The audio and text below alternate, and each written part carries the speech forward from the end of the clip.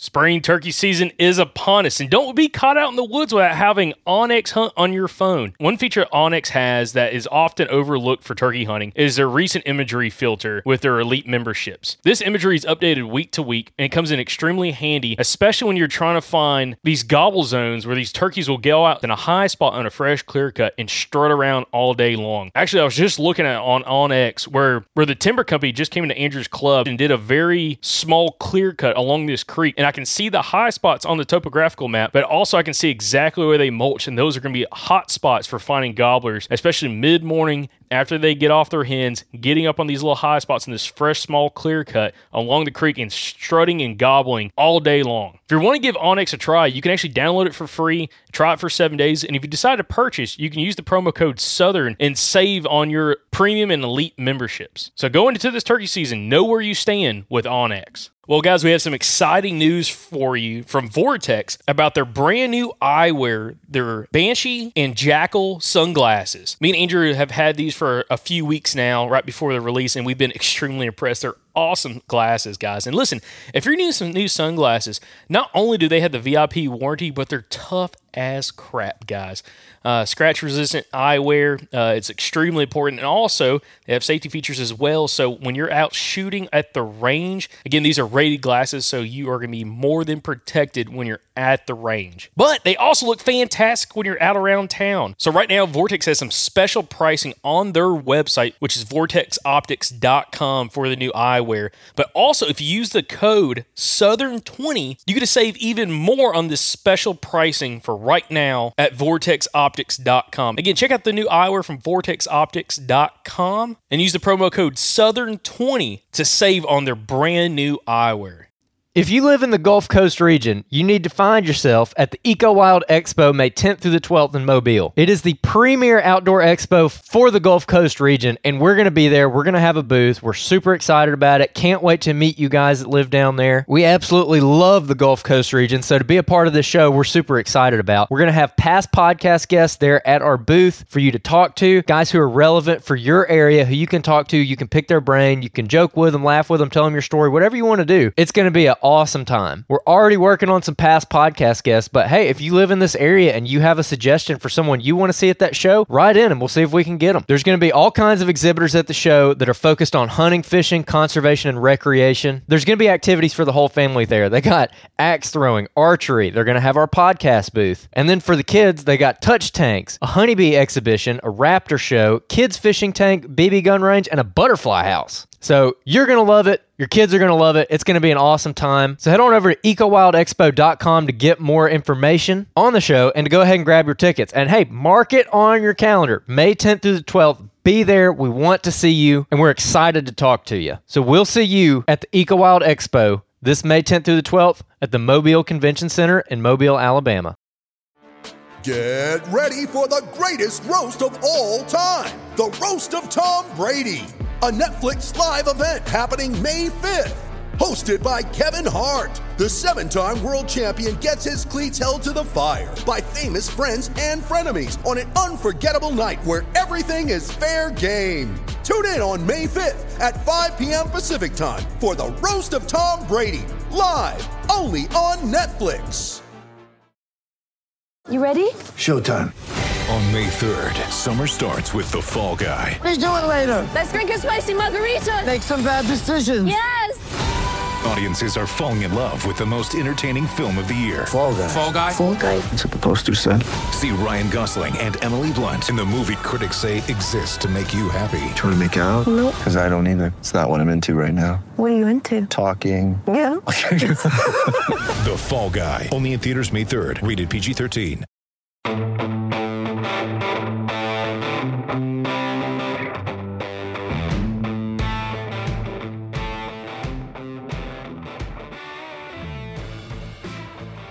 Welcome back, everybody, to another episode of the Southern Outdoorsman Podcast. I'm your host, Andrew Maxwell, and today we have two ginger bow hunters on with us.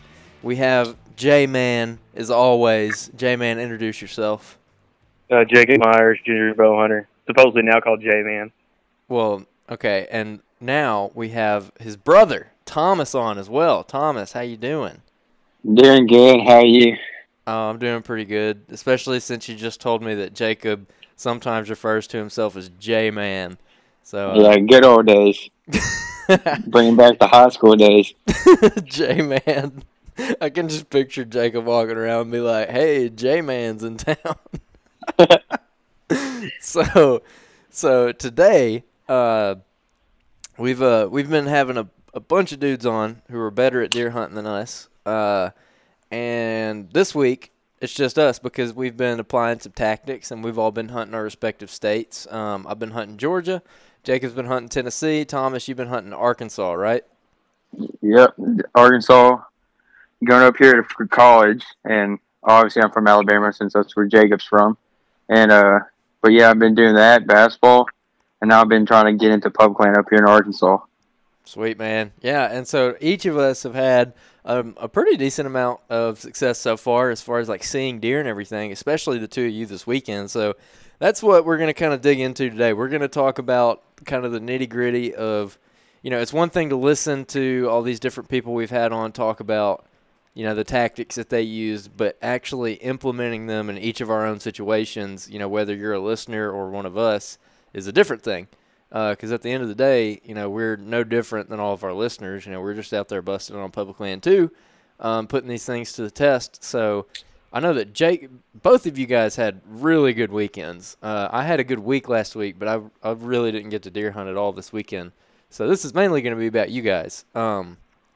So how do we want to start this thing off? Jacob, we didn't get to cover your last weekend, right? Yeah, that is correct. So why don't you run us through that?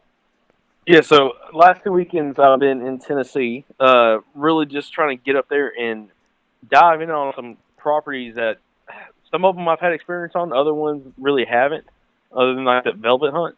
Last weekend went up there and it was hunting a place. It's in Western Tennessee that you would think would have a lot of deer numbers, but compared to like where I was used to hunting in like Middle Tennessee, does not even come close to the deer numbers. And really just covered a lot of ground last weekend up there. Drove around, really scouted a whole bunch, and tried to find some cut corn, and also some place that would have some falling red oaks. The red oaks are dropping pretty heavily right now.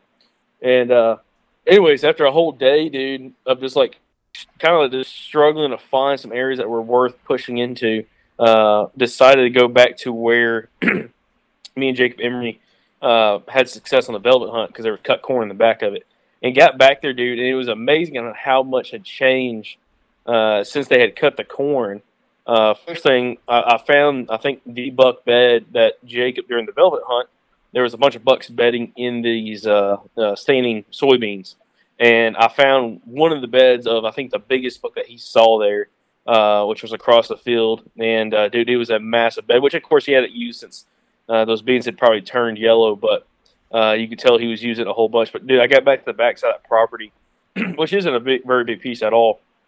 And come to find out, whoever, the farmer that cut it, brought a dozer in there, a bulldozer, and where I wanted to go, there was a wood block on the backside of the property. There's a patch of timber, and a lot of the deer were coming out of it.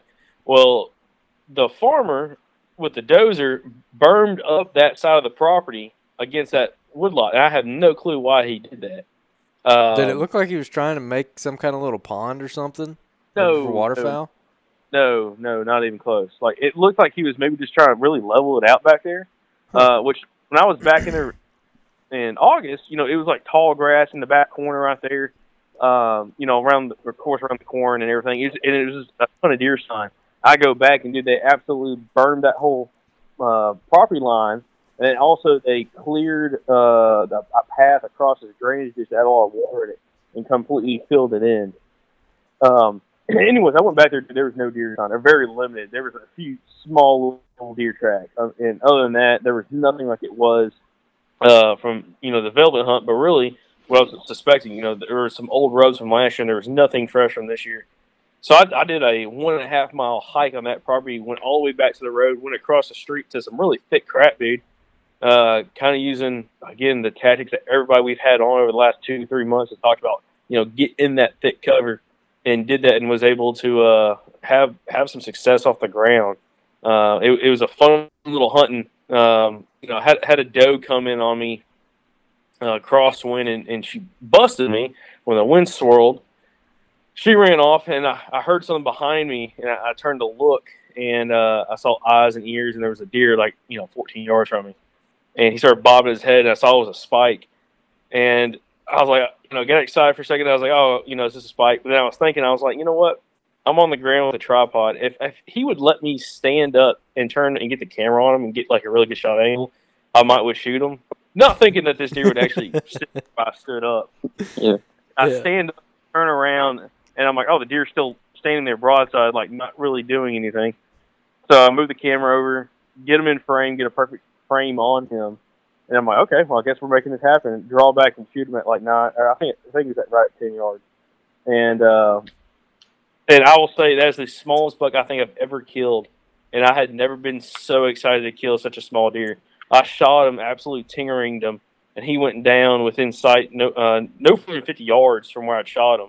And got it on camera. And dude, it was just like a crazy freaking moment because last year I shot some deer off the ground, but they were never the greatest shot angles. Every deer I shot off the ground last year was pretty tough tracking. Where this one went down, within 50 yards, within eyesight, and bled like a stuffed pig the whole time. And dude, I was so excited shooting those Simmon Makos. It's a 2-blade with 2 blue blades on there. It's a really nasty design. Went straight through them, and I found it in the base of a tree 5 yards behind him, and it had penetrated 3/4 of the way up the broadhead. So that was pretty exciting as well. But dude, again, I've never been so excited to freaking be able to shoot just a small deer. But that hunt was fantastic. But that was pretty much that hunt, dude. That sounded. Yeah, I can attest to how pumped up you were because you called me right after you shot it. You're like, buck down, and and the footage is pretty great. I can't wait to show it to people because you did, like you said. You got it on like footage, like you got it on camera, perfect. Which anybody who self films out there will realize that is like extremely hard to do on the ground like that. So, dude, that sounds like it was a big confidence booster for you. Just being able to like hunt off the ground, and then when you just just drain one like right behind the shoulder, just 10 ring perfect shot, and he goes down in sight. That's got to be a pretty big confidence booster, right? Yeah, for sure. And it's again taking tactics, especially I've gotten a lot from Adrian Farley after talking to him so much, and just finding these really thick areas. And a lot of times they're not very far off the road, where these deer are very comfortable that they bed, they have food, water, cover, everything they need, and pushing into it. Because what it was a creek drainage, where it was an old fence road that went along this creek, which creek was dry by far, with a bunch of big red oaks on it. But everything around it was all planted water oaks. And they were tiny. When I say tiny, you can't get a tree stand or a saddle in any of them. They were at the very biggest. Some of them were maybe 5-6 inches in diameter, but they were only probably 12 feet tall. Very limby, just kind of nasty with a bunch of grass and just different vegetation grow around inside of it. And the deer were definitely bedding in those areas. And when I sat up, dude, there was a couple spots I guess you could shoot to 30 yards, but in all honesty, it was going to be like 20 yards and in for the most part, even off the ground. And, dude, it was awesome because, again, I was going in there, no blind, nothing, just sitting in a spot that I had coverage behind me, so I didn't have to worry about anything coming up from behind me necessarily, and just kind of keeping my eyes peeled, dude, and just kind of made it happen. But, yeah, again, it was a confidence booster, and I think it really played into my favor, especially coming this weekend, because I kind of used a lot of the same tactics. I didn't necessarily hunt off the ground a whole bunch, but I did hunt off the ground and had a chance to freaking light a doe up before her best friend busted me. Now, I got to ask you this. So, frankly, last year was not your best year as far as shots go. You had a couple really tough track jobs last year. So, was that killing that spike and making such a good shot on him? Was that like a mental thing? Did that help you out mentally? You feel where now you kind of got some confidence back as far as making a good shot goes?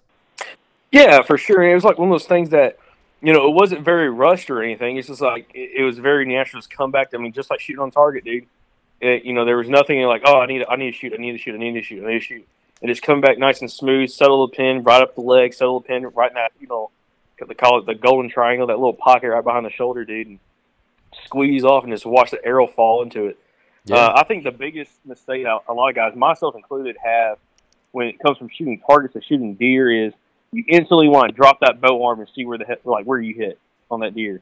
And thankfully that deer, didn't do that. It kind of settled and really just kind of shot and kind of like followed it through my sight and dropped the bow down when it took off.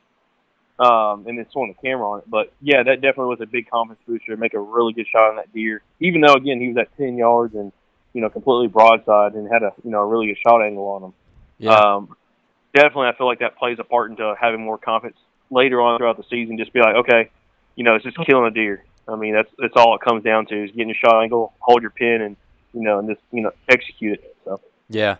I mean, that's something that I know that me and you've talked about. I don't know if we talked about it on here or not, but I mean, like I've killed a pretty decent amount of deer, like for my age at least. I mean, I've killed.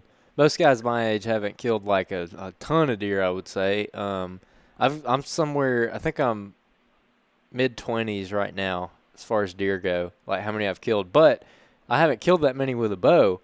So with a rifle, I'm confident, man. Like it's going to die if it gets in front of me with a rifle. But with a bow, I'm just not super confident with a bow yet just because I've only killed a handful of deer with a bow thus far. So it's like, at this point, I'm kind of feeling like I just need to kill whatever I can with a bow and just kind of get good at killing stuff with a bow. Because I don't think it'd necessarily be a good idea for me to like pass up a whole bunch of opportunities. Because I feel like once I get that opportunity at like a really, really nice animal, I'm going to screw it up because I haven't had enough experience killing stuff with a bow. Does that make sense? yeah, and I can't agree more with you just because. And I've heard other guys talk about, I can't remember who it was, we've interviewed somebody, like, you can't prepare yourself for a situation if you don't have a lot of kills under your belt. Like, it's hard to execute on a really big deer and kind of manage yourself, and manage that shot, if you don't already have a lot of experience under your belt on how to handle those situations.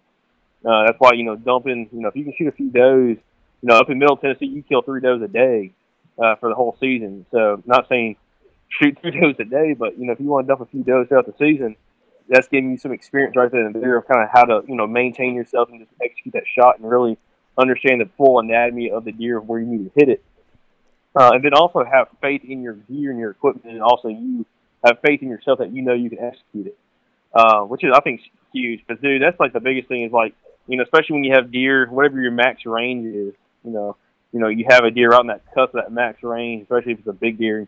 You're kind of already worked up. Most times, I personally don't have a lot of experience, kind of maintaining myself and keeping myself cool in that situation at a deer that's, 35 yards plus.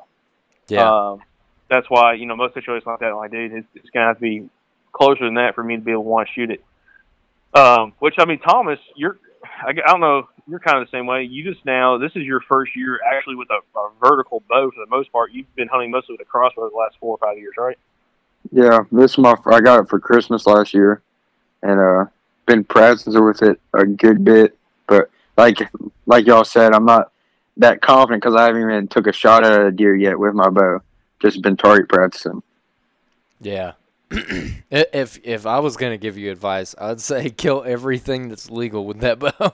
I would say just start flinging some arrows at well, I don't mean like fling arrows irresponsibly. I mean, dude, if a little buck comes out at like 7 yards, I would schlock him for sure.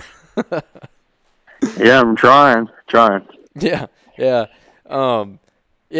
So last week we talked about which the reason that we're doing an episode like how we're doing right now is because we're kind of going to get into the areas that we've been hunting, because we've gotten a lot of questions about like what the areas that we talk about every week look like, and kind of like a breakdown of what those areas look like and how you hunt them. Because it's one thing to say go hunt a thicket, but it's another thing to like understand how you actually go and execute that. Which, Jacob, I think that your story from this weekend will be like an excellent example of like how to do that. But like implementing these tactics, because it's one thing to hear the tactics, it's another thing to go implement them. So I think this will be like a I think this will be a really helpful episode for people out there, as far as like implementing this stuff goes, and then also just like understanding the kind of areas that we talk about, like what thick looks like how to read it and how to go hunt it, because like it's a little bit easier for us, I feel like, because we get to talk to these guests a lot more than our listeners do. Like we get to talk to them before and after. Like I know, Jacob, you've talked to Adrian like every day or something, right? Yeah. I talk to him a lot. Yeah. So, I mean, and, you know, we're always exchanging pictures with him and everything. And so, I mean, I know that listening to a podcast, it can be pretty difficult to, like, piece together what something actually, like, looks like or whatever. So, yeah. On the flip side, I didn't get to hunt. So, I hunted last Tuesday, and then I didn't get to hunt again until this past Tuesday. So, I went, like, I guess it was 7 days. I couldn't hunt. So I went back in that same area I went to. It's that high-graded ridge where the hardwoods are up there. And it, like I said, it's high-graded. So basically those hardwoods are thinned. They came in and cut the nicer trees and left the other ones. So you got nice, thick stuff up there. And so I go up on this ridge, and I'm coming in here for the second day in a row. And these hardwoods butt up against some cut pines that were cut, you know, however many years ago. It's really, really thick cut over now. And I'm like, okay, they got to be bedding on that transition, or they're probably up in the pines a little bit. And then there's going to be some, what you'd call like satellite bedding out on the hardwood ridge and the thicket on the hardwood ridge, which this thicket in the hardwoods isn't necessarily briars and vines and stuff. It's more like little tiny, like, half-inch diameter, 1-inch diameter, like maple trees and little oak saplings and just all kinds of stuff like that growing up. And there's just like millions of them probably up there. They're just everywhere. And you can't see more than like 5 to 10 feet in them. So the last week I was down the ridge a little bit more, like down farther away from the pines. So this week I was like, okay, I saw more deer up that way. Michael saw those bucks come out of the pines, so I need to go get closer to the pines. So I ease up this valley, and I get up there, and I take my time. I think that from, like, the last 100 yards, it legit took me, like, an hour to move 100 yards because I was just very slowly working up there, because you're talking about a spot where you're walking within, I mean, easily within 60 yards of bedded deer that are laying there, like, right then. So I'm like, okay, I got to be really careful getting in here. So I ease up this hill and I get up to the top, and then basically I stand there and I just listen, and I listen for oaks that are dropping. And for me, like, just my thought process, I was like, okay, I want to listen and find an oak that's dropping without the help of like the wind. Like an oak is just dropping acorns. It doesn't need wind to blow it out or anything, where they're like really coming out of there. So I'm standing there, and, you know, it's windy, and you'll hear them drop here and there, and then it gets silent. The wind kind of dies for a minute, and then I keep hearing this one red oak dropping, even when the wind is not blowing. So I'm like, okay, that one. So I ease over there, and I look, and sure enough, there's some feed sign under it. But, you know, we talk about feed trees a lot, and like a ridiculous amount of sign under these feed trees, and it's like tilled up, and there's deer crap everywhere. Well, I can't find that up there. I mean, I just can't find it. And my theory for that is there's like probably throughout like the whole length of this ridge, there's probably like 20 trees that are dropping. So it seems like, and from what I've seen also, they're coming out and they're hitting like one tree and then they're walking to another one, and they're not just like pounding a single oak, you know. Does that make sense? Yeah. So, I mean, it had good enough feed sign under it where I'm like, okay, surely they're eating at this one. This is the best thing I have to go off of, because I don't think that one of these trees is necessarily more like desirable than the other one. Even the white oaks, you know, which is interesting. That's not something you hear a bunch, but like I'm just not seeing the deer like target the white oaks. I mean, there's white oaks that are dropping up there, but I mean, I don't see them necessarily hitting those harder than the red oaks, which is interesting. I mean, they're like hammering the red oaks right now. But anyways, I get up in the tree, Spike comes out, and he's standing there, and he's eating at like 30 yards under this red oak. And this is a good example of what you were talking about, Jacob, with like getting drawn back at like your max distance. Because for my max distance, that's going to be 30 yards for sure. So he's sitting there and he's right on the edge of my max distance, and I can't shoot him because there's antler restrictions on this place. So like stand up, and he's on my weak side, so I practice like getting them in frame and everything, and drawing back on him, and just kind of going through the motions. And I tried. He sat there for a long time, so I was able to try like 2 or 3 different like ways of like positioning myself to draw back on him, like for that offside shot. And I was really surprised at how much like I could not hold that pin on his vitals when I just swung the bow around the bridge and just kind of like did it like that, like kind of the fastest way to turn like with the saddle to shoot a deer. Like I would draw back, and man, I was like doing 8 figures. Like I could not stay on his vitals. So I was like, dang. So I stood up and I did the whole turnaround thing where you stand up and you turn around on the platform and you stand up on it and kind of lean into your tether. I did that, and I was like, yeah, this is solid. I definitely couldn't have shot him. And then I tried one other way where I like went around the backside of the tree and like pushed off the side of the platform, and that worked pretty well too. But anyways, saw 5 more deer, but they all kind of skirted me like last time. They all kind of stayed in the thick stuff where I couldn't really shoot them.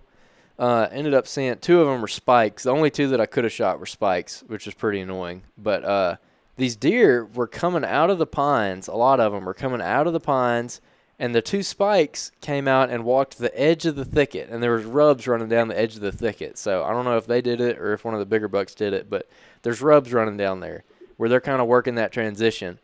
And then the does came out, and the does came out of the pines, and they worked straight down the spine of the ridge and stayed like in the thick stuff, like never left it. And they just kind of milled around in there, and I could hear like 2 or 3 different deer in the thicket like popping acorns in their mouth. So I don't know, dude. That was pretty interesting experience. And my thing now is I know the deer are up there, but I just don't know of like where to get that's necessarily going to narrow them down. So I think next time I'm just going to go climb on the very spine of the ridge on the very top and just get as high as I can so I can see down into the thick stuff and see what happens. Yeah. Well, I'll say definitely my hunt this weekend was very much based around thick cover. Segueing to Tennessee again, me and Jacob Emery decided to meet up in Tennessee and try a different property, one that I've had some experience with and success with, over the last year or so. And we actually went to a parcel on it that you and me have had some run-ins with some pretty large deer, dude. Actually, really massive, big bucks, huge bucks, giant deer. And decided that we were going to try to take this cold front. We had a huge cold front pushing through Friday night when we were up there. And anyways, just want to try to take full advantage of it, dude. And I will say this, I am kind of upset I did not bring rattling antlers, which is crazy to hear, especially the Southerners say that on October the 12th. But Jacob actually went out into a cut cornfield. We both scouted Friday afternoon. We were driving around, like he was kind of checking a bunch of spots out. I was checking a bunch of spots out. And he actually witnessed and filmed 2 bucks sparring, and one of them was a pretty good-sized deer, sparring and fighting in a cut cornfield on public. Yeah. And he told me that, and he showed me the footage. I was like, I cannot believe that. And they weren't just like ticking antlers. They were actually kind of shoving each other around. So that guy's kind of fired up just about the whole aspect of possibly, finding some pretty good buck sign and maybe finding there's a little more, aggressive behavior with some of these bucks. Well, he didn't know where he wanted to go that morning for that morning hunt on Saturday. I kind of knew of an area that I think would be decent for him to get in, but I told him it's going to be super thick, dude. Where we target up here, at least, especially what I'm going to be targeting this year, is very, very thick cedars, okay? Yeah. When you look at it from the road, it is very intimidating. I know guys that hunt these areas with a rifle, and they'll do it with a rifle just because it's so thick. But not many guys I've talked to and have experienced have actually gone in there with a bow. And that's kind of like what we focused on. And I warned Jacob. I was like, Jacob, when you walk in here, dude, it's going to be really thick, thicker than probably anything you've ever walked in your entire life. And it's going to be very intimidating in the dark when you got your headlamp on, because you're not going to be able to see far at all. I mean, you're going to be looking at, especially there's a lot of privet there. that you'd be looking at a lot of privet in front of your face. And there's not many good trees to get in. And I let him borrow the saddle. And I'm like, I don't know what it's going to look like on that hillside, but I know there's a ton of deer here. I joked with him. I'm like, dude, this is the one property I know of that if you cannot consistently get on deer within 24 hours or so, you need to reevaluate what you're doing and your kind of experiences you've had previously before this, because there's just a ton of deer out there. Yeah, like you should be in the deer, out there. There's enough that you're just gonna run into them, right? Yes, like I joked with Jake. I was like, dude, there's always that saying, like, a blind squirrel, will find a nut sooner or later. Well, this is like that blind squirrel's nut is this property. Okay, the blind nut for deer hunter. Anyways, just kind of hyping it up, so whatever. So he went up that hillside. I came up from another side, and I was going to go down and check out this old fence row that you had hunted previously, and I never had. But you had that experience back in November last year of that buck chasing that doe down there, and just a bunch of buck sign and everything. I was checking out the bottom portion of that old fence row, which what it is, it's a bunch of cedars, and then there's an old fence row that goes up through it. And that's where, some of your red oaks are, which really where I was, there wasn't any red oaks. I don't know what the trees were, but there was some kind of big freaking, I don't know what they were, to be honest. And I was going to take photos of them, but they were exactly the same tree that was on that little piece of private land that I had in south part of Nashville that was growing all around those fence rows. Yeah. What this place looks like, by the way, this place is like, it looks like it maybe was two pastures or something, and they had fences like separating them or something like that, and the pasture just grew up in cedars. That's what it looks like to me. Yeah, no, I agree. And actually, dude, I was going to let you know that fence row goes across like the other hillside too. Like the side I was coming in from on the south, it goes up that side too. Interesting. Yeah, so, it definitely sounds like it used to be ag then. Yeah, so. But anyways, so dude, I decided I'm going to head down there. I'm going to get somewhere on a transition or something up that fence row. Okay, that's what I was going to focus on. Well, I go down the hillside, get down to the creek, and I look at the creek, and I thank God I wore rubber boots. I was like, oh man, this doesn't look too deep, and it had rained all night. I stepped in there. I was like, ooh, this might be. I'm like, like, dude. I mean, I'm wearing 18-inch boots, dude, and they are, like, literally a centimeter from going over. And I start crossing it, and dude, I get halfway across, and this water starts coming over the top of my boot. And I'm like, crap. And you know the first thing that came to my mind? What? Dan Infalt talked about being a beast, and he's, like, wading through, like, chest-deep water. And I'm like, if he can do that, I can at least take water up to my knees, whatever, dude. So I just, like, continued to walk across. I got to the other side, climbed up the bank, and got up there, and it's like a thick river bottom or creek bottom. I don't know what the tree. I should have took pictures of the trees for you, dude. Not an oak. It's not anything like that. It's, I don't know if it's an elm or what, but anyways, it was a relatively, I'm going to say, open creek bottom where there wasn't a whole bunch of big trees there, but they were kind of spread out. But there was a lot of vegetation, a lot of privet, even like grasses and stuff that was about, I'd say, waist high. I got out there, I was like, and instantly I make it 10 yards from the creek, going north of the creek, and there's a really good trail, like a massive trail that is paralleling the creek. So I run that trail down to the fence row, and I get to the fence row. There's a big down tree right there, big hole in the fence with the deer going through it. I look at it, and I look around, and I'm like, you know what? With this northern wind blowing back towards the creek and everything, I'm like, this would be the perfect spot. And I saw one old hickory that was sitting there, dude, that was like the perfect tree to get in, right on the edge of the creek, had a brush pile right next to it, so I didn't have to worry about deer coming up behind me or anything. I'm like, that's the tree I'm going to get in, and I can kind of like look, towards the fence row. I can kind of look through some of this stuff and make it happen.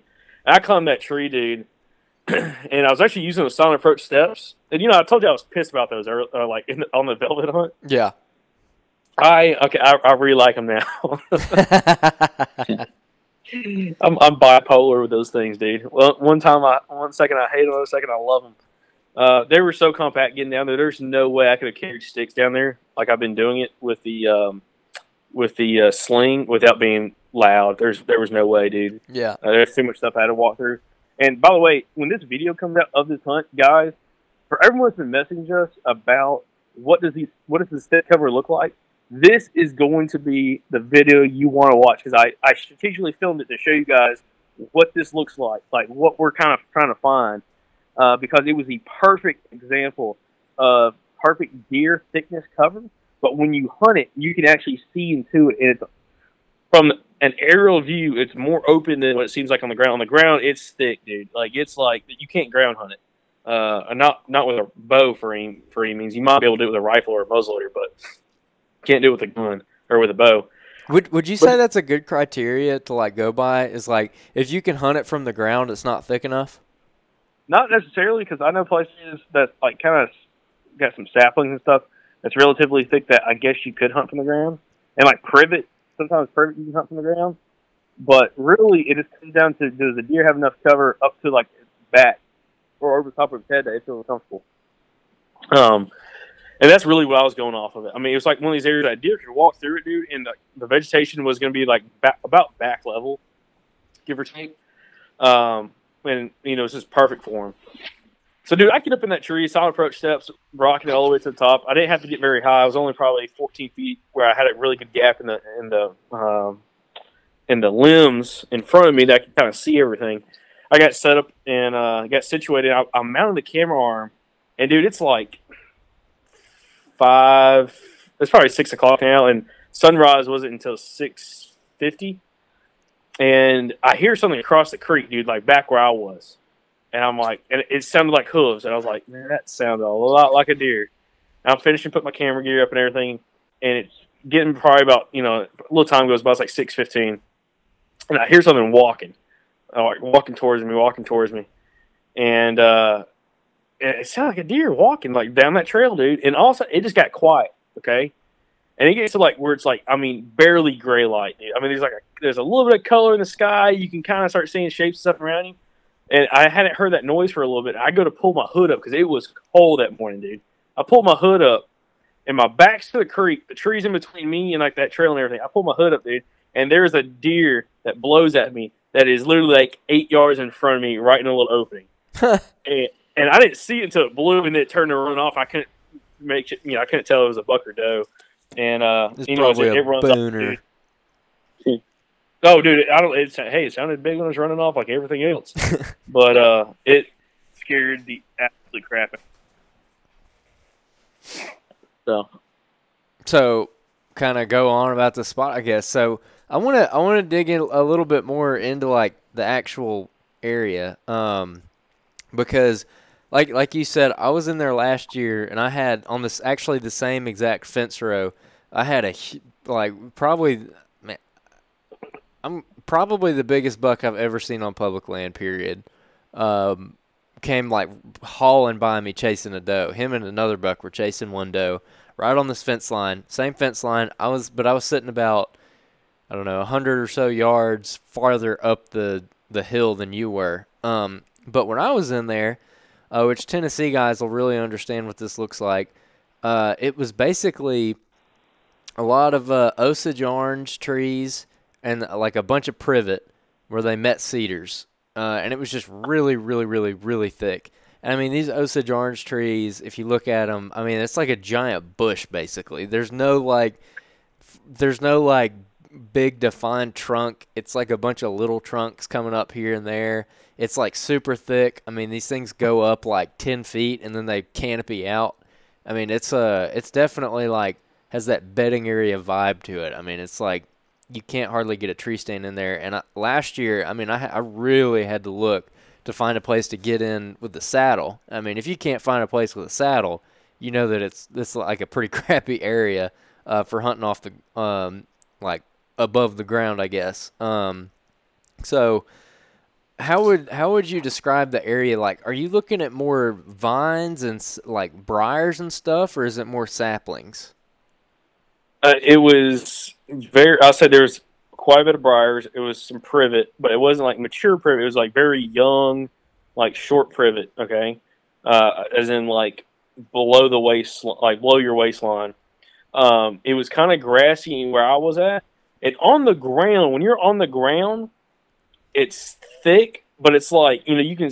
It was probably like some of the more open, thick areas I've hunted, and that probably sounds complicated and doesn't make a lot of sense to people. But on the ground, you could see probably 30 or 40 yards on the ground. Yeah. Maybe a little bit farther in some areas, but there's enough thick cover that if a deer's walking around, he or she's going to feel, concealed. Yeah. When I got out of that kind of stuff and started moving my way, so I was on the right side of this fence row. Okay. Yeah. When you got over to the left side of the fence row, it was more kind of saplings, much smaller trees on that side. Like the tree selection on like trees to get in. When you went from the right side to the left side was like very limited on what you could get into. The left side is what I hunted. Yes. Yeah. So, and I was on the right side. I was at the very bottom of the hill on the fence row. And kind of come to find out, I had deer on my side and there was deer on the other side, but it seemed like there was a lot of deer working that left side. And I think what it was, when I got down on the ground and I kind of analyzed both sides, my side was really thick, dude. Especially like you got 25 yards in front of me. It looked like there were some like dead trees or something like right there that was still standing, but it let a lot of sunlight to the ground. And it was, dude, I'm talking like stupid thick. And again, everything's still green. We haven't had really a true frost yet or anything like that. So everything's still green. The leaves are changing, some leaves falling off the trees, but everything is relatively green. And, dude, it was like stupid thick right there in front of me. And almost to the point that it might have been almost impenetrable for some deer. Mm-hmm. And it felt like they were kind of traveling more on the other side of the fence for the most part. So kind of give you a little more run throughout the hunt a little bit. After that deer had run off, I had been sitting there. I actually told on camera when it got light enough. I was like, hey, that the deer blew. I was like, hey, the deer blew. I don't suspect to see anything for 30, 40 minutes, but no big deal. And it's kind of funny because you hear so many guys like, oh man, a deer blew at me. My hunt's over. Dude, and it's kind of like what you said. I think you said a couple episodes ago. Other deer really don't care. Like, to be honest, like if a deer blows, if something's in the air, they might be like, okay, well, that's kind of weird. They might take off, but it's not ruining your hunt by no means at all. Dude, actually going back to my story, when I was hunting last week, which again, this was like a spike, but still, I've seen it with rack bucks too, especially over scouting like earlier in the year, where like a great example is I had one of those spikes to my right down the hill eating at this red oak, and he's 30 yards from me. To my left, I had a little doe slip through, and this doe came through, and she was in the thicket, and she was about 22 yards from me, but I couldn't get like a clear enough shot to feel confident to kill her.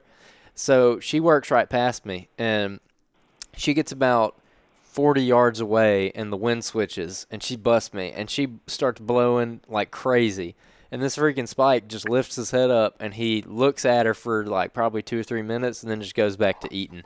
I mean, dude, they don't care, especially like when a younger, I don't know, but like younger deer, like when you see a lot of younger deer, they're just freaking goofy, man. They like run around and they just like run through the woods like idiots, and they just do all kinds of crazy stuff and make all kinds of noises. And it's like I got to think that like a more mature deer laying around is probably like, no, it's just that spike again or something like that. Like deer, and we say the same thing about turkeys. Deer are always making some kind of noise, man. I mean, they can be very quiet, but a lot of times, especially in the areas where they feel more comfortable, they're making noise. So I definitely don't necessarily think that blowing or anything like that is going to spook your deer. Yeah. Yeah, for sure. And I was going to ask, hey, Thomas. Yeah. Where you were hunting, did you have any deer blow at you over these last 2 hunts, especially like today?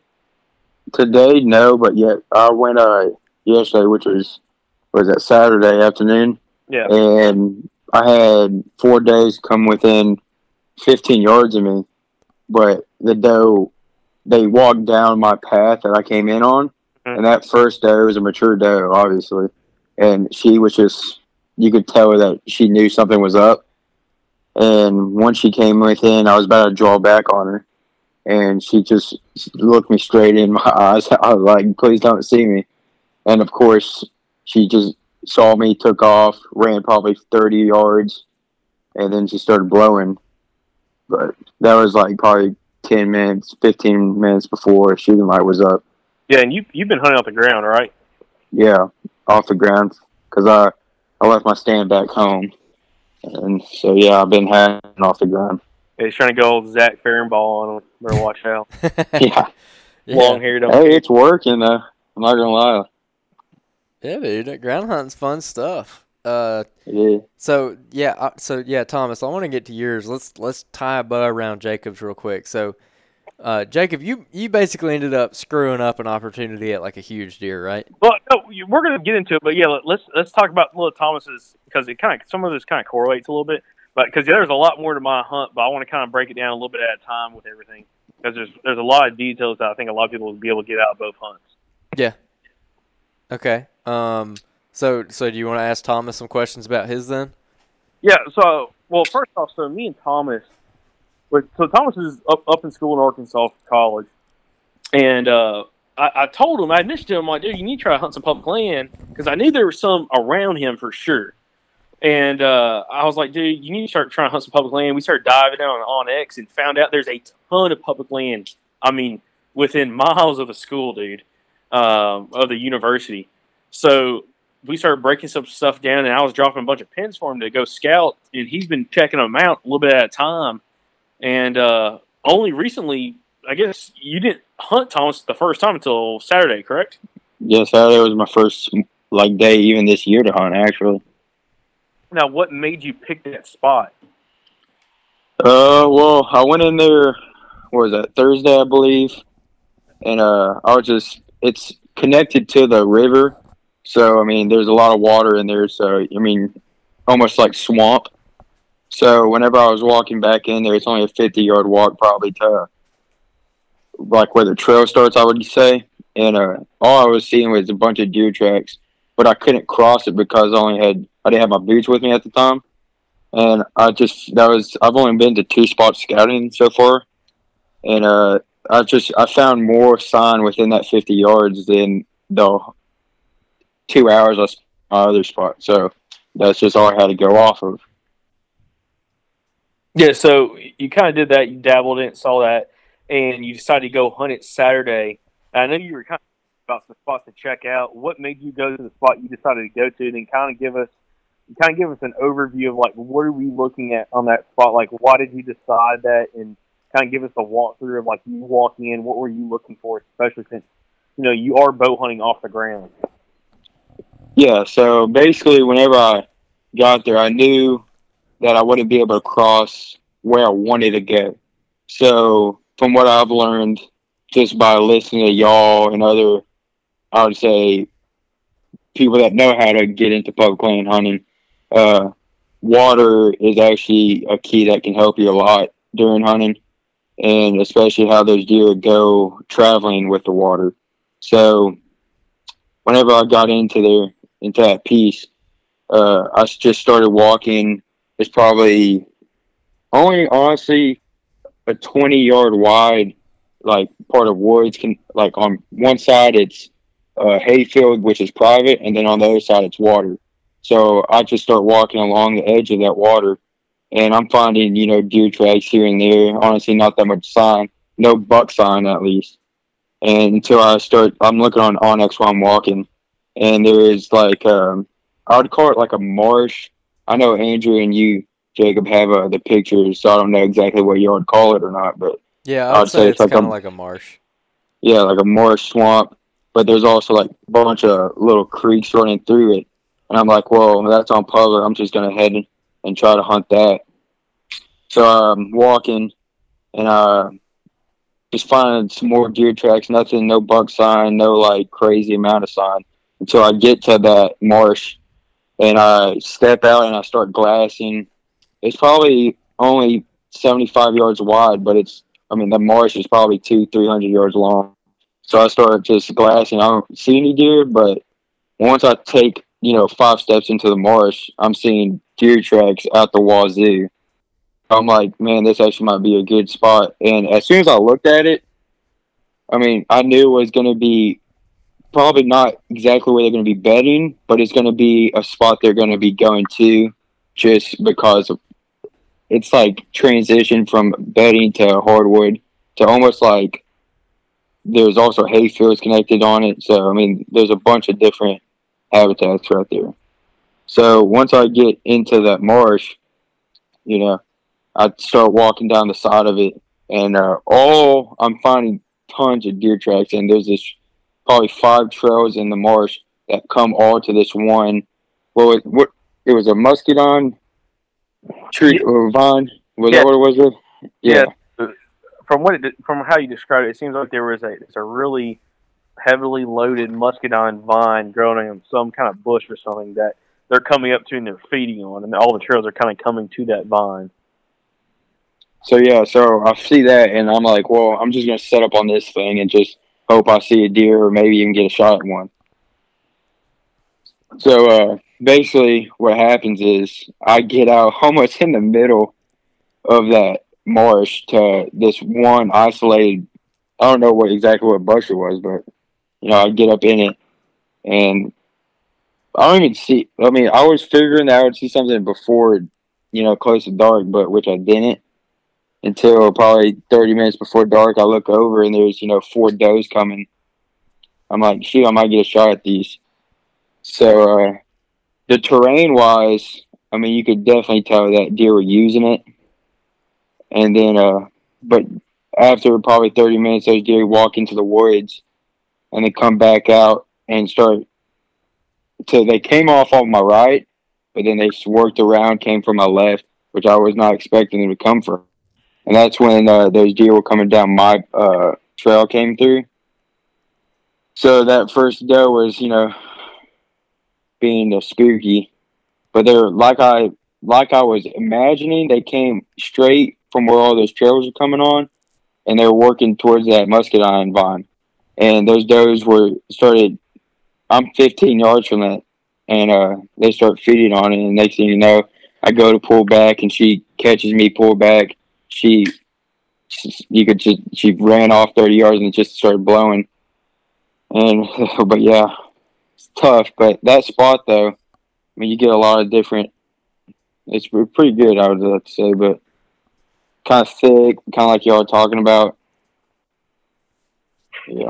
Yeah, so I mean, kind of to break it down for everyone listening, it's the way that marsh sets up because it's subtle in the aspect like when you look at it from the aerial photo, that's not really what jump out at me on the that whole property that you're looking at, but it's very oblong, it's very like oval shaped, like very long oval shape, and there's timber on pretty much all 4 sides of it, and you were seeing the deer coming from the timber coming out into that marsh like grass, which isn't very tall. How tall was the grass again? Probably need a hip hop, just in between that. Yeah, and they're just kind of coming out through that. And could you tell they were feeding at all in the marsh, or were they just kind of traveling through it? They were just kind of traveling through it. They were feeding along the edge of it. There was I don't know exactly what it was, but they were definitely feeding on the edge of it, but not in the marsh. Yeah. So again, you were just kind of on that transition while they were coming to that hot food source, which that food source you found was a muscadine vine that was, had muscadines on it. So that was pretty cool. And the way you described it when you called me on Saturday was like, there's just a ton of tracks up underneath that vine and that tree, that little bush. And they were just kind of all coming to it. And you set up, 15 or so yards off it, which is pretty sweet. Which is kind of cool because, again, it's just a transition area right there, which is, it's different from what we're talking about on different thickness-wise, but it's also a place that during bow season, I don't think a lot of guys would be hunting that because how many guys are going to go in a marsh and hunt off the ground? Yeah. So that's a good point. My buddy Thomas Nix from South Carolina, he just killed a doe, actually, which congrats, man. But he was texting me earlier today because he's still got like 2 days to hunt, and he's wanting to go after a buck. He's been finding like a lot of really fresh rubs in there, if I remember right. And he was sending me some maps and some Onyx pins, and he was kind of wanting my opinion on it. And I mean, that's pretty much exactly what I was telling him. I was like, as a general rule of thumb, based on who we've talked to and everything, I would say like hunt the thickest stuff that you can find.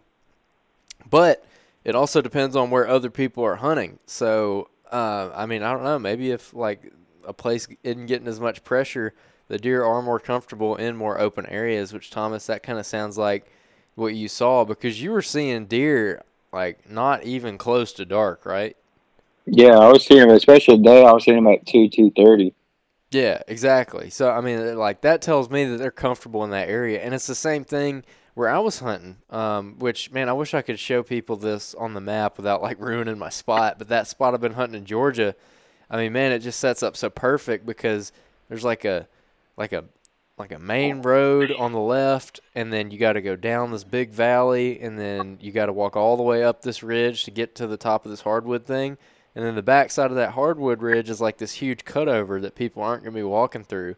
So the deer are at like such an advantage in there, and it's so thick and secure. And, I mean, I got up in there, and a spike came just trotting like a goober out of the bedding area at like 2:30 in the afternoon and just was eating acorns. And, I mean, I saw deer pretty much the entire time I was there. I mean, man, when you're in a spot that's not getting hunted where they feel comfortable, I mean, they're like different animals. It's ridiculous. Yep. Yeah. Like on that, I didn't find any people sign throughout there, no boot tracks or anything. But along that marsh, there's on the side on that's close to the private, there was one stand, but you could tell no one's been in it for 2-3 years. Yeah. That's the kind of spot I like to find, man. It's the kind of spot I like to find. People devoid of people. Well, I was going to say, we kind of hit on that for Thomas. Let's transition back to my hunt, and then we'll go back to his second day out there because, again, a lot of stuff happened that kind of was different, but also was kind of similar on stuff that I was kind of experiencing. Yeah.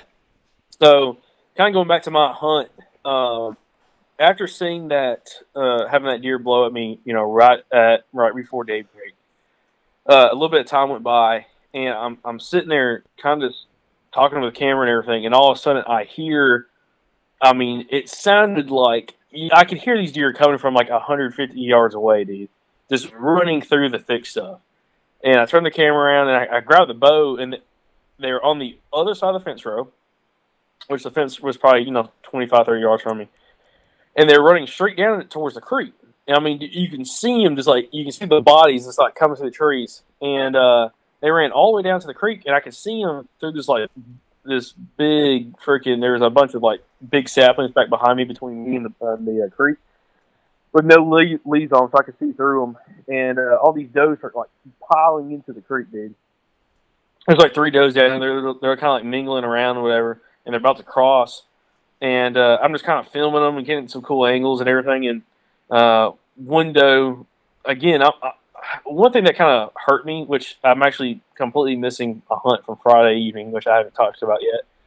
But every time I see deer, another thing I learned about this property, if you think you see 3 or 4, look for more because there's probably more with them every time. And it's really bad because it screwed me on 2 different days. It screwed me on Friday. It screwed me on Saturday as well because I thought all the deer were down by the creek. I'm messing with the camera and everything, and back to my right, I mean, right through one gap in the fence, there's a freaking deer standing there. It's a doe, and she catches me, move my camera and everything, trying to get some cool shot angles. And she blows, and all the deer like skedaddled that were in the creek. They were like slipping and slide on the slick rock. It was hilarious. And going on, they all went every direction.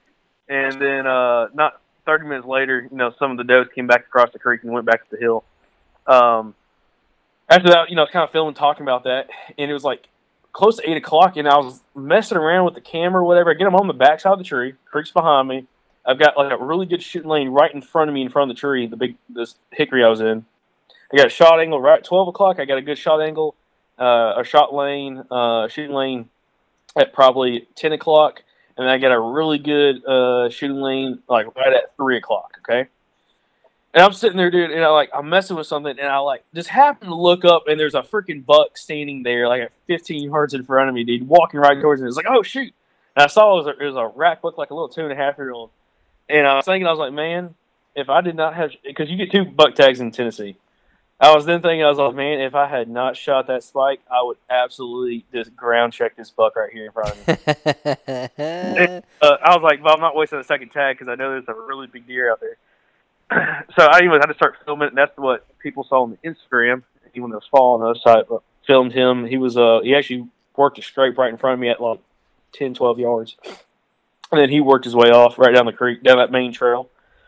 And I heard something back behind me, back off to like my, I guess it'd be like my 7 o'clock position back towards the creek. And I look back behind me, and there's another rack buck down in the creek, another like 2.5-year-old. Just kind of a cool little 8-point.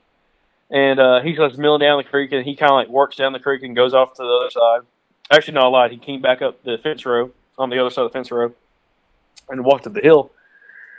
And I was like, man, that was pretty freaking cool, dude. And, it's like, 8:15. And then I just like from 8:15 to 9 o'clock, it was just kind of boring. Like nothing was happening.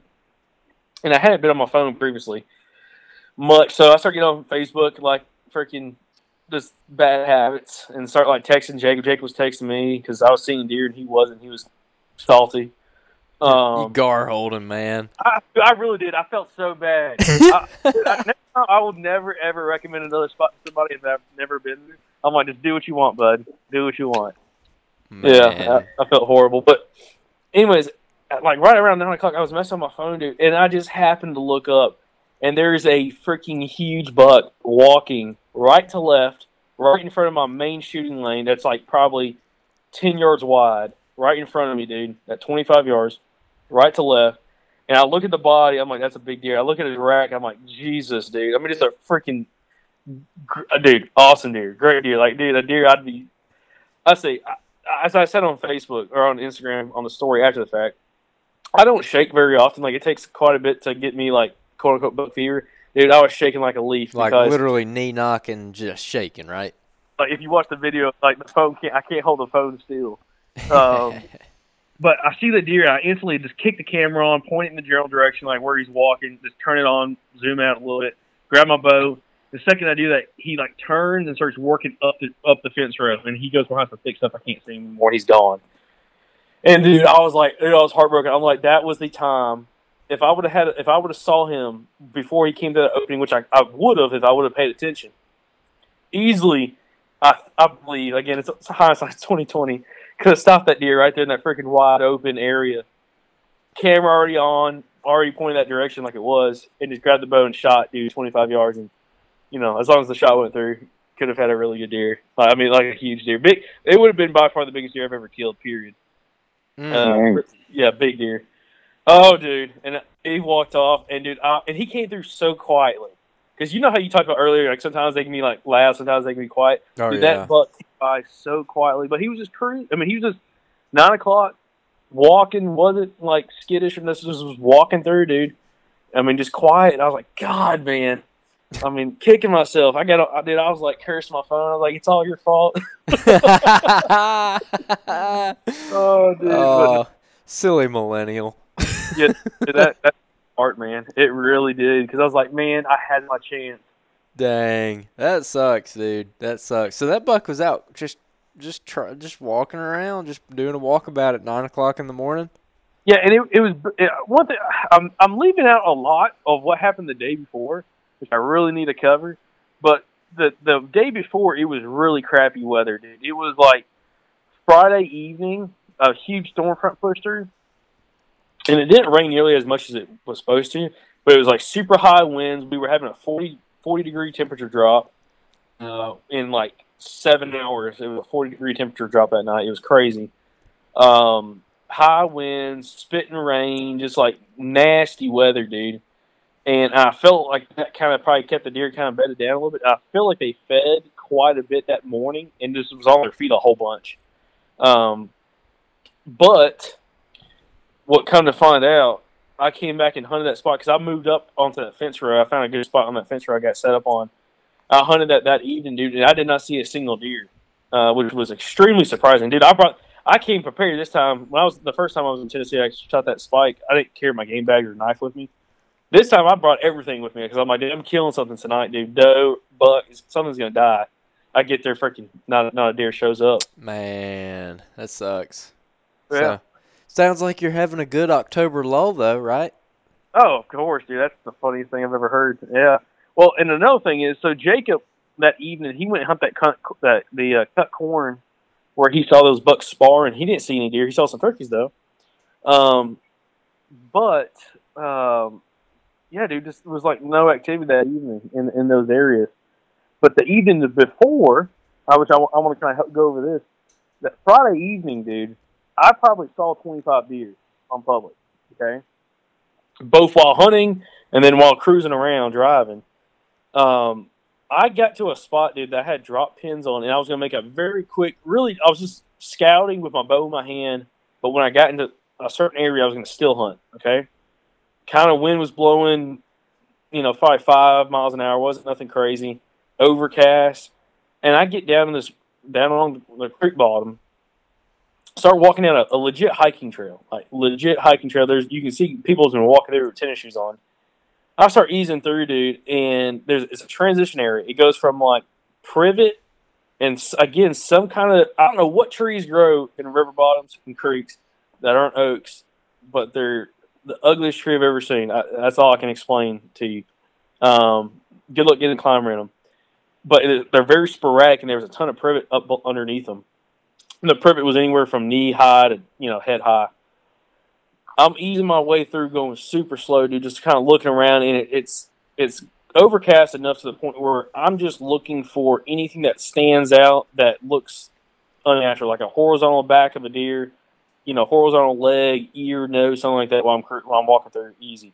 And I catch the horizontal back of a deer, dude, in the privet. And I stop. And then and it's through the privet. I can just see the line of its back, and then it moves. I'm like, oh, yeah. It's like 25 yards. Now I look over to the left, I see an ear flicker through the privet. I'm like, okay. I start seeing there's 3 does right there in front of me, dude, at like 25, 30 yards. And I've got an arrow already knocked at this point, and I get the rangefinder out, range it, and I'm like, okay, there's an opening off to the left, opening off to the right. They just got to move. And I sit there, and I got the binos. I start looking out the binos, and I go to move, and I got too cocky, man. And I go to shift just a little bit to the right where I can maybe get a better shot angle, dude. And all of a sudden a deer blows, and I was like an idiot. Instead of, again, looking for more deer, I got fixated on those deer. And there was 1 or 2 does standing in the wide open off to my left. So these deer were at my 12 o'clock position. Mm-hmm. The ones I was looking at originally. There was 2 at my 10 o'clock or 9 o'clock that were standing there in the wide open, no privet around them, that I could have freaking shot, and I didn't notice until they blew. And then by the time I looked at them, and I saw oh my God, they all turned, and they all kind of just eased and trotted off back up the hill through the cedars. And there was 9 does or 9 deer. I didn't see any antlers on them, but I'm gonna say 9 does. So there was a ton of deer there, way more than I thought. Which funny thing is, a lot of guys talk about. I give a great example. Glenn Solomon was talking about. He wants to, go really far down these access trails, and then he wants to get pretty far off those trails. Well, in situations like this, dude, I wasn't super far down the trail, and I was not even off the trail. I was literally standing on the trail, dude, when I was seeing the deer. Okay? Mm-hmm. And again, I was like, the deer don't care as long as there's cover. And it was thick cover, dude. It was thick privet in this area that hid the deer pretty freaking well. If you weren't paying attention, you weren't going to see them, except for the 2 deer that were standing in the wild open that clearly I did not see. Yeah. So, yeah. And after going in there, dude, I was looking around, and they weren't feeding on oaks. They were feeding on, there was a bunch of just green vegetation. Everything was still really lush in there, and they were just browsing on all that. There wasn't one thing they were specifically targeting. Yeah. Which was pretty slick, so. Yeah. Now, so, yeah, the whole still hunting thing, that's going to be the last thing we cover for so this drops Monday. Tuesday is opening day in Alabama, and it's going to be raining for sure. 2 inches of rain. And I'm hunting. I don't care what happens, I'm hunting.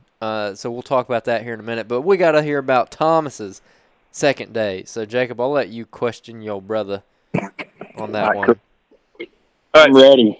So, Thomas, okay, so we had day 1. You saw some deer. What was your plan going into day 2, which was today?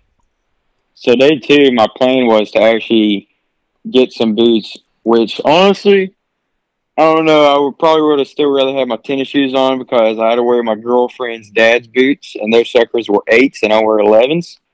And let's just say my toes were curled up the whole time. They're 8s, man. Yes, dude's got a little bitty foot. He's I know, but yeah. So that was not the best thing. But so I go back in to the same spot, and in my head I was like, I don't know if this is a good idea because the night before that, I just blew 4 does out of there. But I was like, screw it. This is the only place I can really go to that I know those deer. And I was like, I don't think many people are going back there anyway, so I don't think there'd be that spooked. So I do the same thing as I did the day before, and I start walking along the water again, which the water actually went down a lot.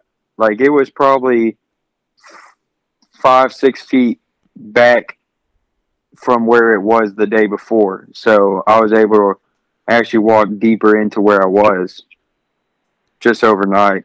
And so I get back in there, and I'm like, those does came out the night before 100 yards, 150 yards down the marsh.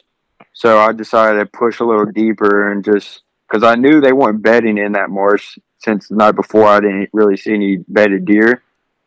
So I pushed a little deeper, and the night before I was there, I didn't get set up till about 4. Today I got set up at 2 o'clock. So I was 2 hours earlier than what I was the day before, which was a good thing because around 2:30 I had a little 5 or 6 minute walk out in the woods to my right, which is bordering the marsh. And he was just, I think he was just cruising. I mean, he wasn't really eating or anything, munching. He was just going off. So I would have shot him if he was a little closer, but I can't shoot through brush. But and then as soon as that buck passed, I looked behind my shoulder, and there was a doe working along the edge across from me. So where I'm set up this time is on this. The marsh is running east-west, and I'm on the south side of the marsh. So where I'm set up is there's a little, kind of like a little finger that kind of looks like a little point on the running east to west. So I set up on the edge. So right after that buck walks past, I look behind my shoulder, and there's a doe probably 40, 50 yards from me. And I figured she would work towards me, but she just went back in the woods where I think they staged there. I'm not really sure what they're doing, but so that doe just works around, and then I don't see another deer till 5 o'clock. So that was almost 2.5, 3 hours until I see another deer, which I saw when I mean big, it was big buck. Probably he was bedded, so I don't know how I didn't see him when I was walking in, but here's to let me think, on the east side of the marsh, in this little thicket, it's probably 8 feet tall. They're not even trees, they're more of, what would you call that, Jake? Do you know? Like saplings? No, they're not saplings. I don't know exactly what they were, honestly, because I haven't been on that side of the marsh yet. Sounds like a hedge or something. Yeah, kind of like yeah. So he's in the dead middle of these hedges, and all you can see is his antlers, and he's just looking around. He's not standing up. Awesome. Dude. So I'm like, I'm looking through these. Whoa. Is he on like Jacob said earlier, this marsh is like an oval shape, and the oval runs like east and west. So you said he's on the east side. Is he like he's on the east side? Is he on the edge of it, or is he like kind of in the middle? No, he's kind of in the middle, honestly. Okay. So he's not on the edge, and he's not in the middle. Like, he's more of like, kind of hard to explain, honestly. It's I would say yes, it's in the middle, but the hedges look like it's the edge, but it's not, if that makes sense. The hedges are isolated in the middle. Okay, and to give people an idea, so it is like an oval shape, but the western actually no, never mind. I was about to say something incorrect. The eastern side is like the wider side of this thing, right? Yes. Okay, so that side, I believe, I don't know, is there a beaver dam there by chance? There is, there's not a beaver dam, but you can definitely tell there's beavers in there because, most of those trees in there, especially if you even look on the map, they're all falling over, and that's from the beavers. Gotcha. Okay. Oh, okay, I got you. So this buck is on the he's basically on the bigger end of this oval. Like it's kind of more like a triangle. Or tear. Yeah, or like a teardrop. Yeah, it's a lot like a teardrop. Yeah, actually. So yeah, and he's on like the fat end of it, kind of like the eastern third, and there's like a little thicket right there of like hedges, kind of in the middle. Yeah, that's where he's laying. Interesting. Okay. Yeah, he's right in the middle of his hedges, and this buck, I started shaking. I mean, I was like, "Oh my God, what is this thing?" And anyway, so I just keep watching him, and soon enough, he kind of like, I don't know if he lays down, but I don't see his antlers anymore. So I'm like, and this is at, let me think, I think this was at around 5 o'clock, around that time. And the sun, I think the reason why I didn't see him before is because the angle of the sun, because he's on the east side, and when that sun started going down, that light was shining right on him. So all I would see is antlers. And then he gets up and starts walking to the east. And just so everyone knows, to the east of this marsh, there's like a bunch of hay fields. I don't even know if they're hay because I've never been out there, but there's fields. So I just assume he's going towards the fields right before dark. So he gets up and starts walking away, and he makes it out of the marsh. So I don't see him anymore. So I'm like, dang, man. If I would have set up where I was Friday night, I would have been 40 yards from him. Oh, and I was man. Like, I know. So, anyways, yeah, go ahead. So basically, once that buck moves off, that 5 point earlier that I saw, 5 or 6 point, I don't know what he was, works his way. So it took that little buck, 2 hours to get from where I was to where that big buck was walking to. So I don't know what that buck was doing in between that time, but he might have went, bedded down, and then got back up and started walking again. But right after that big buck walked, probably 30 minutes later, that little buck started going on the east side again and going towards those fields. Dude. So, man, it sounds like you're in like a overlooked spot to me. I mean, I don't know what you think, Jacob, but that sounds like overlooked as crap because it's not the thickest stuff, but I mean, man, it sounds like you're in the dang deer for sure. Right? Yeah. Yeah. Yeah. And for anybody wondering what this looks like, because again, I just saw it on the map. This is kind of like your classic like dried up beaver pond look. Like, you know, you got like throughout most of the southeast, you got all these ponds, all these creeks going everywhere.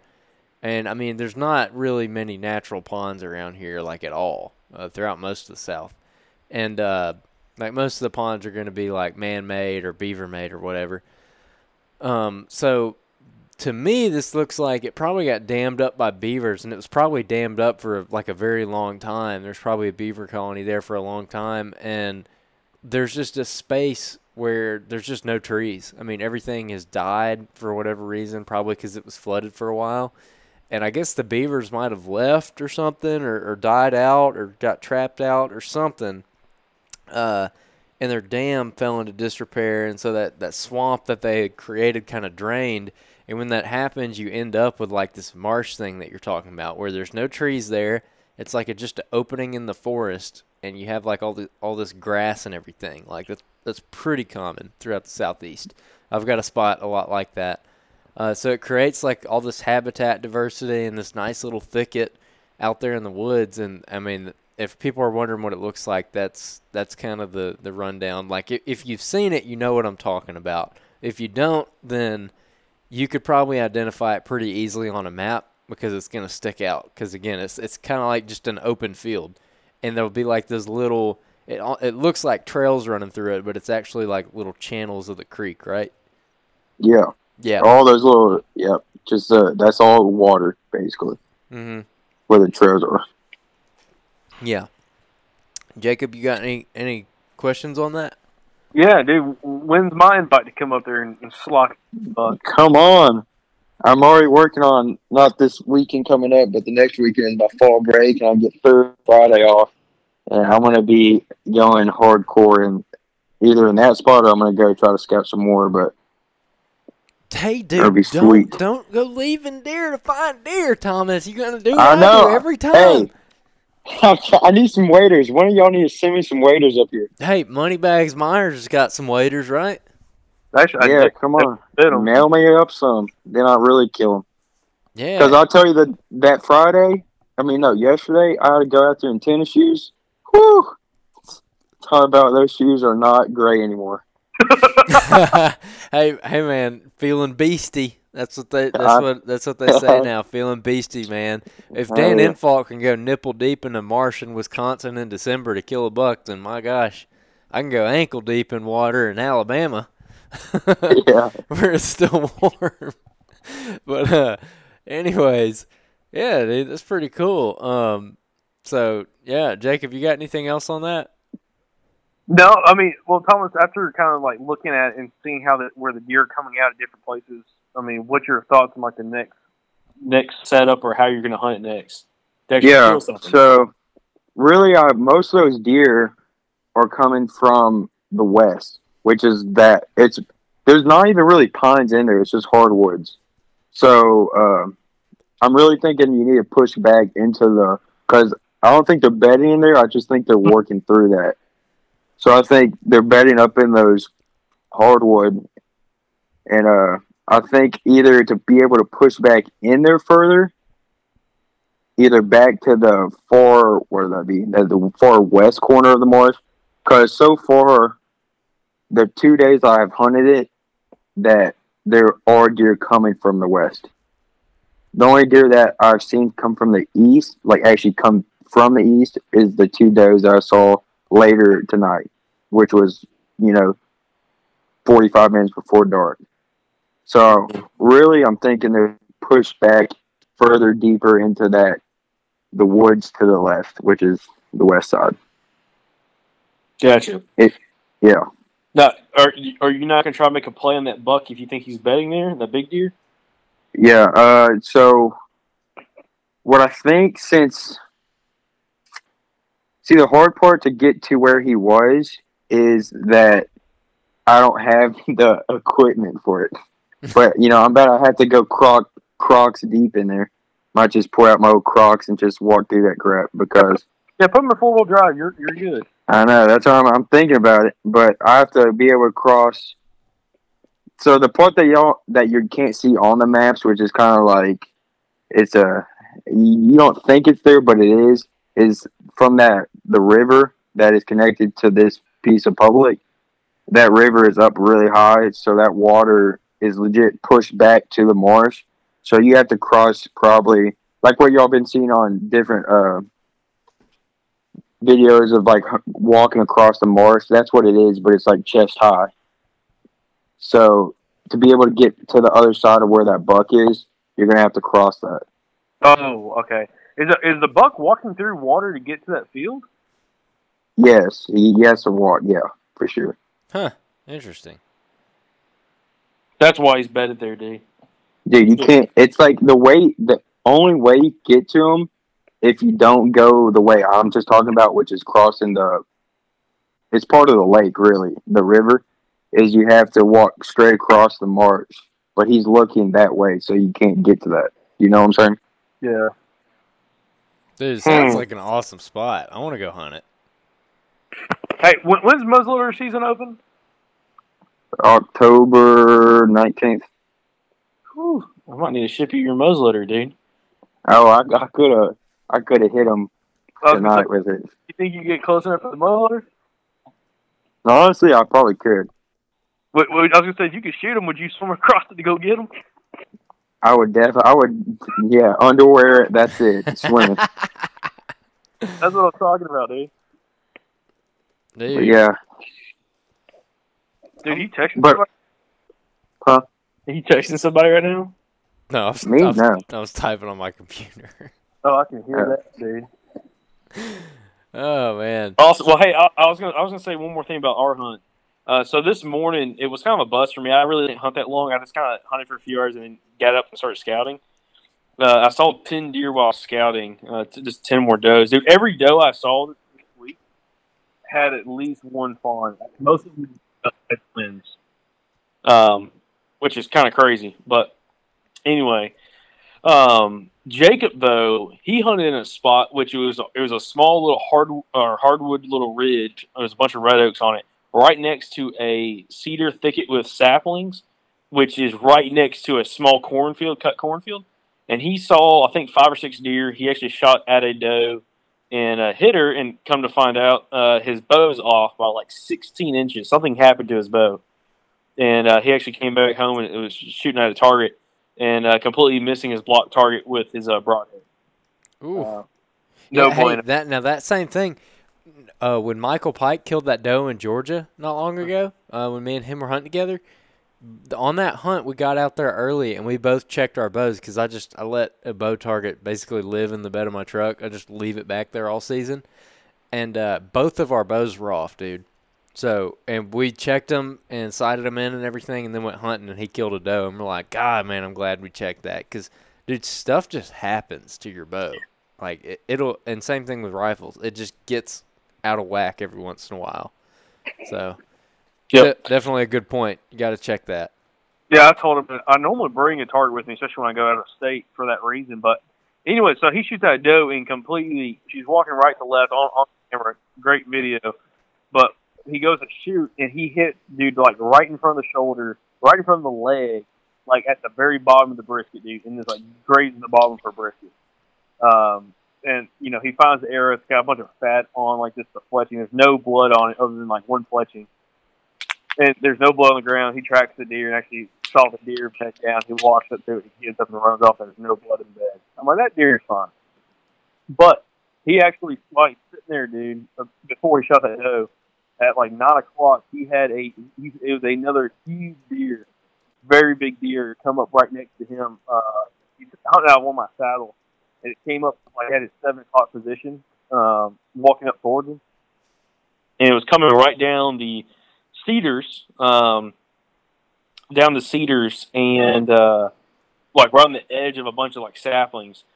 He looked back at it, got a really good view of it, and I don't know if he's got footage of it. He tried to get his camera turned around, but the deer didn't have him pegged, but the deer was like staring in his general direction. So Jacob paused and kind of just sat there for a second, and was like gonna grab his bow, and he like paused, grab his bow, and then like it got quiet, and he finally grabbed the bow, turned around, and the buck wasn't there no more. And like just kind of disappeared. But he said it was a mid 130s, a mid 130s or low 140s buck, which is a freaking great deer out there, man. But that's 2 for sure. You know, high quality deer, definitely mature deer that we've seen in 2 days out there, all within the same 1 square mile area. That's impressive. Well, dude, I mean, it's still early as crap, man. You still got a lot of time. The rut's not even here yet, so things are looking up for Tennessee, that's for sure. Yeah, what October lull? What October lull? That's what I'm talking about. Speaking of which, we got to wrap this thing up. Dude, Tuesday, it's going to rain in Alabama, big time, which is ironic because we were talking about how if it didn't rain, that water would maybe be something good to target on opening day for Alabama. Well, opening day is tomorrow, basically. So speaking like when this drops, we're recording this on Sunday night. It'll drop tomorrow on Monday. Tuesday, season opens. So tomorrow, season opens. It's going to rain like 2 inches for most of the state, at least most of the central part of the state. That's what they say. So, dude, I'm going to hunt it. I got all day Tuesday to hunt. I'm going to get out there. I don't care if I get wet. Whether or not it gets to be filmed, that's to be determined. I'm going to do my best, but I can't like ruin my $500 camera. So, but dude, I don't know where I'm going to go. So this is something that we don't claim to be necessarily very qualified deer hunters. Like when you're getting advice from us, like we can hold our own in the deer woods, but when it comes to like killing like a big mature buck, that's why we have other people on, because there's people out there that are a lot better than us. But I will say that, Jacob, you have a thing for freaking killing deer off the ground in the rain. Like, you do it all the time, especially last year. So, I'm wondering, what are your thoughts on what I should do opening day? What do you think? Oh, dude, find some place that's either a thick bottom. It depends if there's not a whole bunch of wind and it's just like rain coming down, like maybe a 5-8 mile an hour wind. Depending on where you're going, if you're coming up here, I would try to find a really freaking thick, nasty creek bottom to work up and down, or work side hill. Either that or work your way through some of these, what, I'm trying to think, how can I say it without giving it away? These sparse pined areas, it's like short pines. Oh, I got you. Like, that's what I would target, dude. And I'll take the binos with me, and I would, like, even if it's raining, dude, I try to get a place where I can, like, glass some of that stuff and kind of ease my way through it and just try to find deer either bedded or feeding. But, I mean, I would definitely try to work any kind of, like, transition areas, dude, and just kind of, like, still hit your way. But, I mean, just understand you're going to get freaking soaked even with rain gear on. Yeah. But it's fun. It's freaking a blast. I'll tell you, I'm trying to think right now. I know one creek I would definitely do that with, depending on what the wind was, for sure. Yeah. I'd work the transition line on it. Man, So. I had a heck of a spot. So I was scouting earlier Saturday afternoon. I was scouting, and I thought I had this perfect overlook spot, man. And I get in there and I start looking around, and I can't find anything. I'm like, man, I know there's something in here. I got to keep looking. So I'm like picking this place apart, really getting into it, looking hard. And then I find a big freaking corn pile. And I was like, God dang, man, somebody has come in here, poured out a bunch of corn, and, like, now that woodlot is, like, useless. First of all, there's a guy hunting it. But second of all, like, obviously, I can't hunt near it because I'll get a ticket, and that would be bad. So that kind of dashed my hopes for that spot. So now I'm kind of up in the air. I'm not necessarily decided on where I'm going to go. So, yeah, me and you are going to have to talk. I might have to, like, borrow one of your GoPros or something, because if it's going to rain that hard, I'm not going to be able to bring my big camera, like, at all. I might just try and film everything with a GoPro, especially if I'm still hunting. But, dude, I'm pretty excited because it's going to be, like, 80 degrees tomorrow, at least where I'm at. It's going to be, like, 80 degrees, and then the next day it's going to be, like, low 70s, and then that night it's going to go, like, down in, like, the 40s or something. So it's going to be awesome. Yeah, dude, I almost froze to death last night. Got down to 35 degrees. I was sleeping in the truck in a parking lot with me, and Jake was in his truck, dude.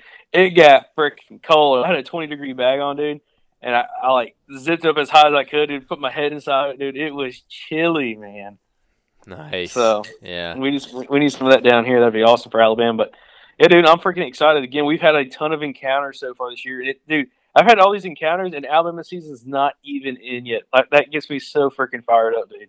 Me too, man. I've been doing great in Georgia. I've been having a great time in Georgia. I've seen a lot of cool stuff already, and yeah, Alabama hadn't even opened. So, and our big camp out is in not this week, but it's next week, and that's, I mean, dude, I'm so fired up for that. I was just looking at the long-term weather forecast, and for like that Saturday, it's got like a 10-degree temperature drop, and the wind is switching to northwest, which is perfect for that island I'm wanting to go hunt. Where I found son, let me tell you, big cattail marsh. There's a tunnel that these deer have ran through this cattail marsh where they're coming onto this little oak island and eating acorns. It's gonna be, oh, dude, I'm so excited. It's setting up so perfect. I don't know what to do with myself. But anyways, Thomas, you got anything else? What weekend are y'all going camping or whatever to like hunt? 26th. Let me think. Man, I was about to say, I don't know if, I think my fall break is 24th through the 28th. Yeah. I mean, I might have to swing down there. Dude, come on. We're going to have a big camp, man. Zach, JT, freaking Adam, Tyler, Michael, Kyle, Matt. Everybody's going to be, it's going to be a great time. We're going to have a huge camp, man. It's going to be fun. I mean, I might have to, but I'll just have to see what it holds. Yeah. But yeah. Jacob, you got anything else? No, dude. I mean, I'm just fired up. I mean, there's a lot of crazy encounters. my phone got the best of me on my first mature big buck of the year. But I'll tell you one thing, I'm excited to go back up in there, dude, like the first week of November. Because a rut there doesn't normally kick off pretty good until like the second week of November, give or take.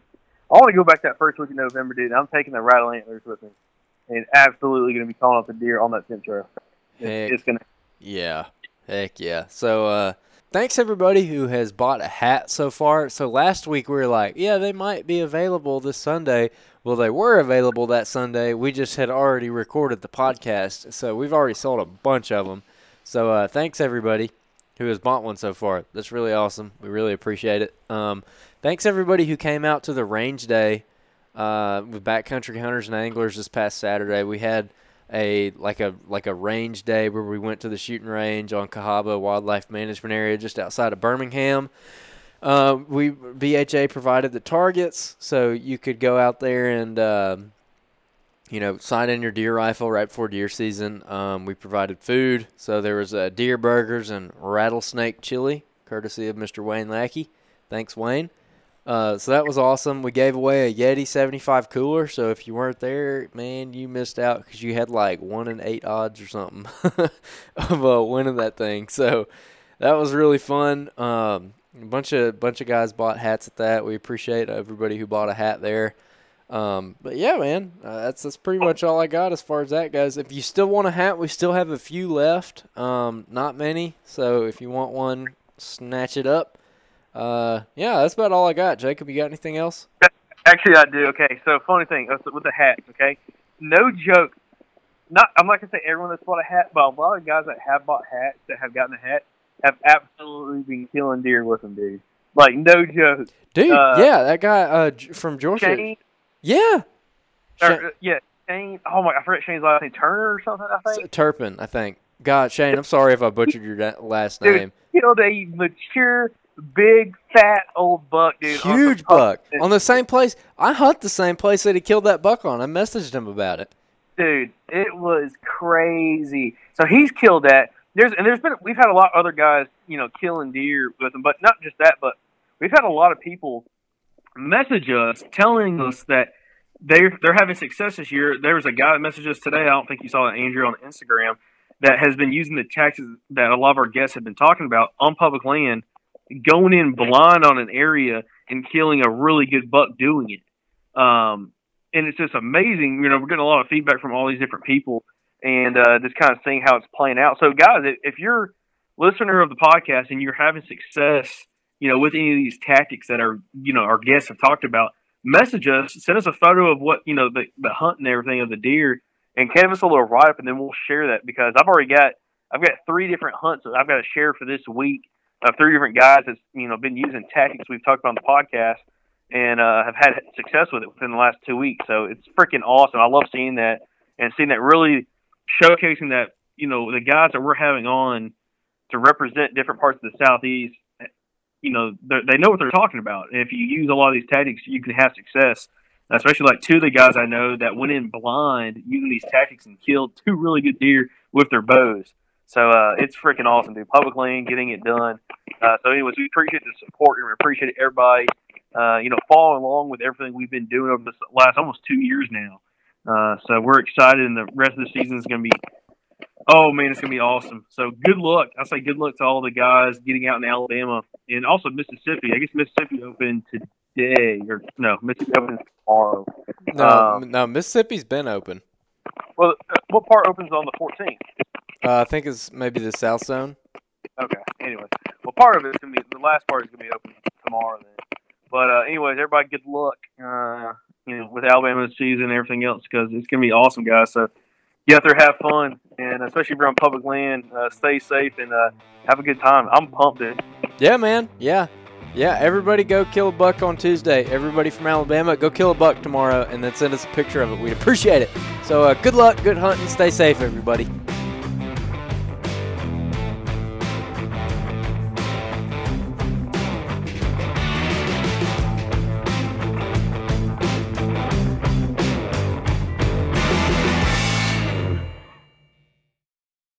All right, guys, we're starting to get kind of close to summer here, and you know what my favorite part about summer is? The Mobile Hunters Expo. Y'all heard us talk about it a lot last year, and we actually got to meet a lot of you guys at that expo. Well, we're excited to announce we're going to be there again. This time it's going to be in Dalton, Georgia, June 28th through June 30th. We are going to be there all 3 days. We're going to have a bunch of past podcast guests there. We're going to have a booth where you can come by and grab some merchandise, and I'm sure we're going to be recording all kinds of podcasts there. If you're unfamiliar, the Mobile Hunters Expo is the place you need to be if you are the kind of hunter that listens to this podcast.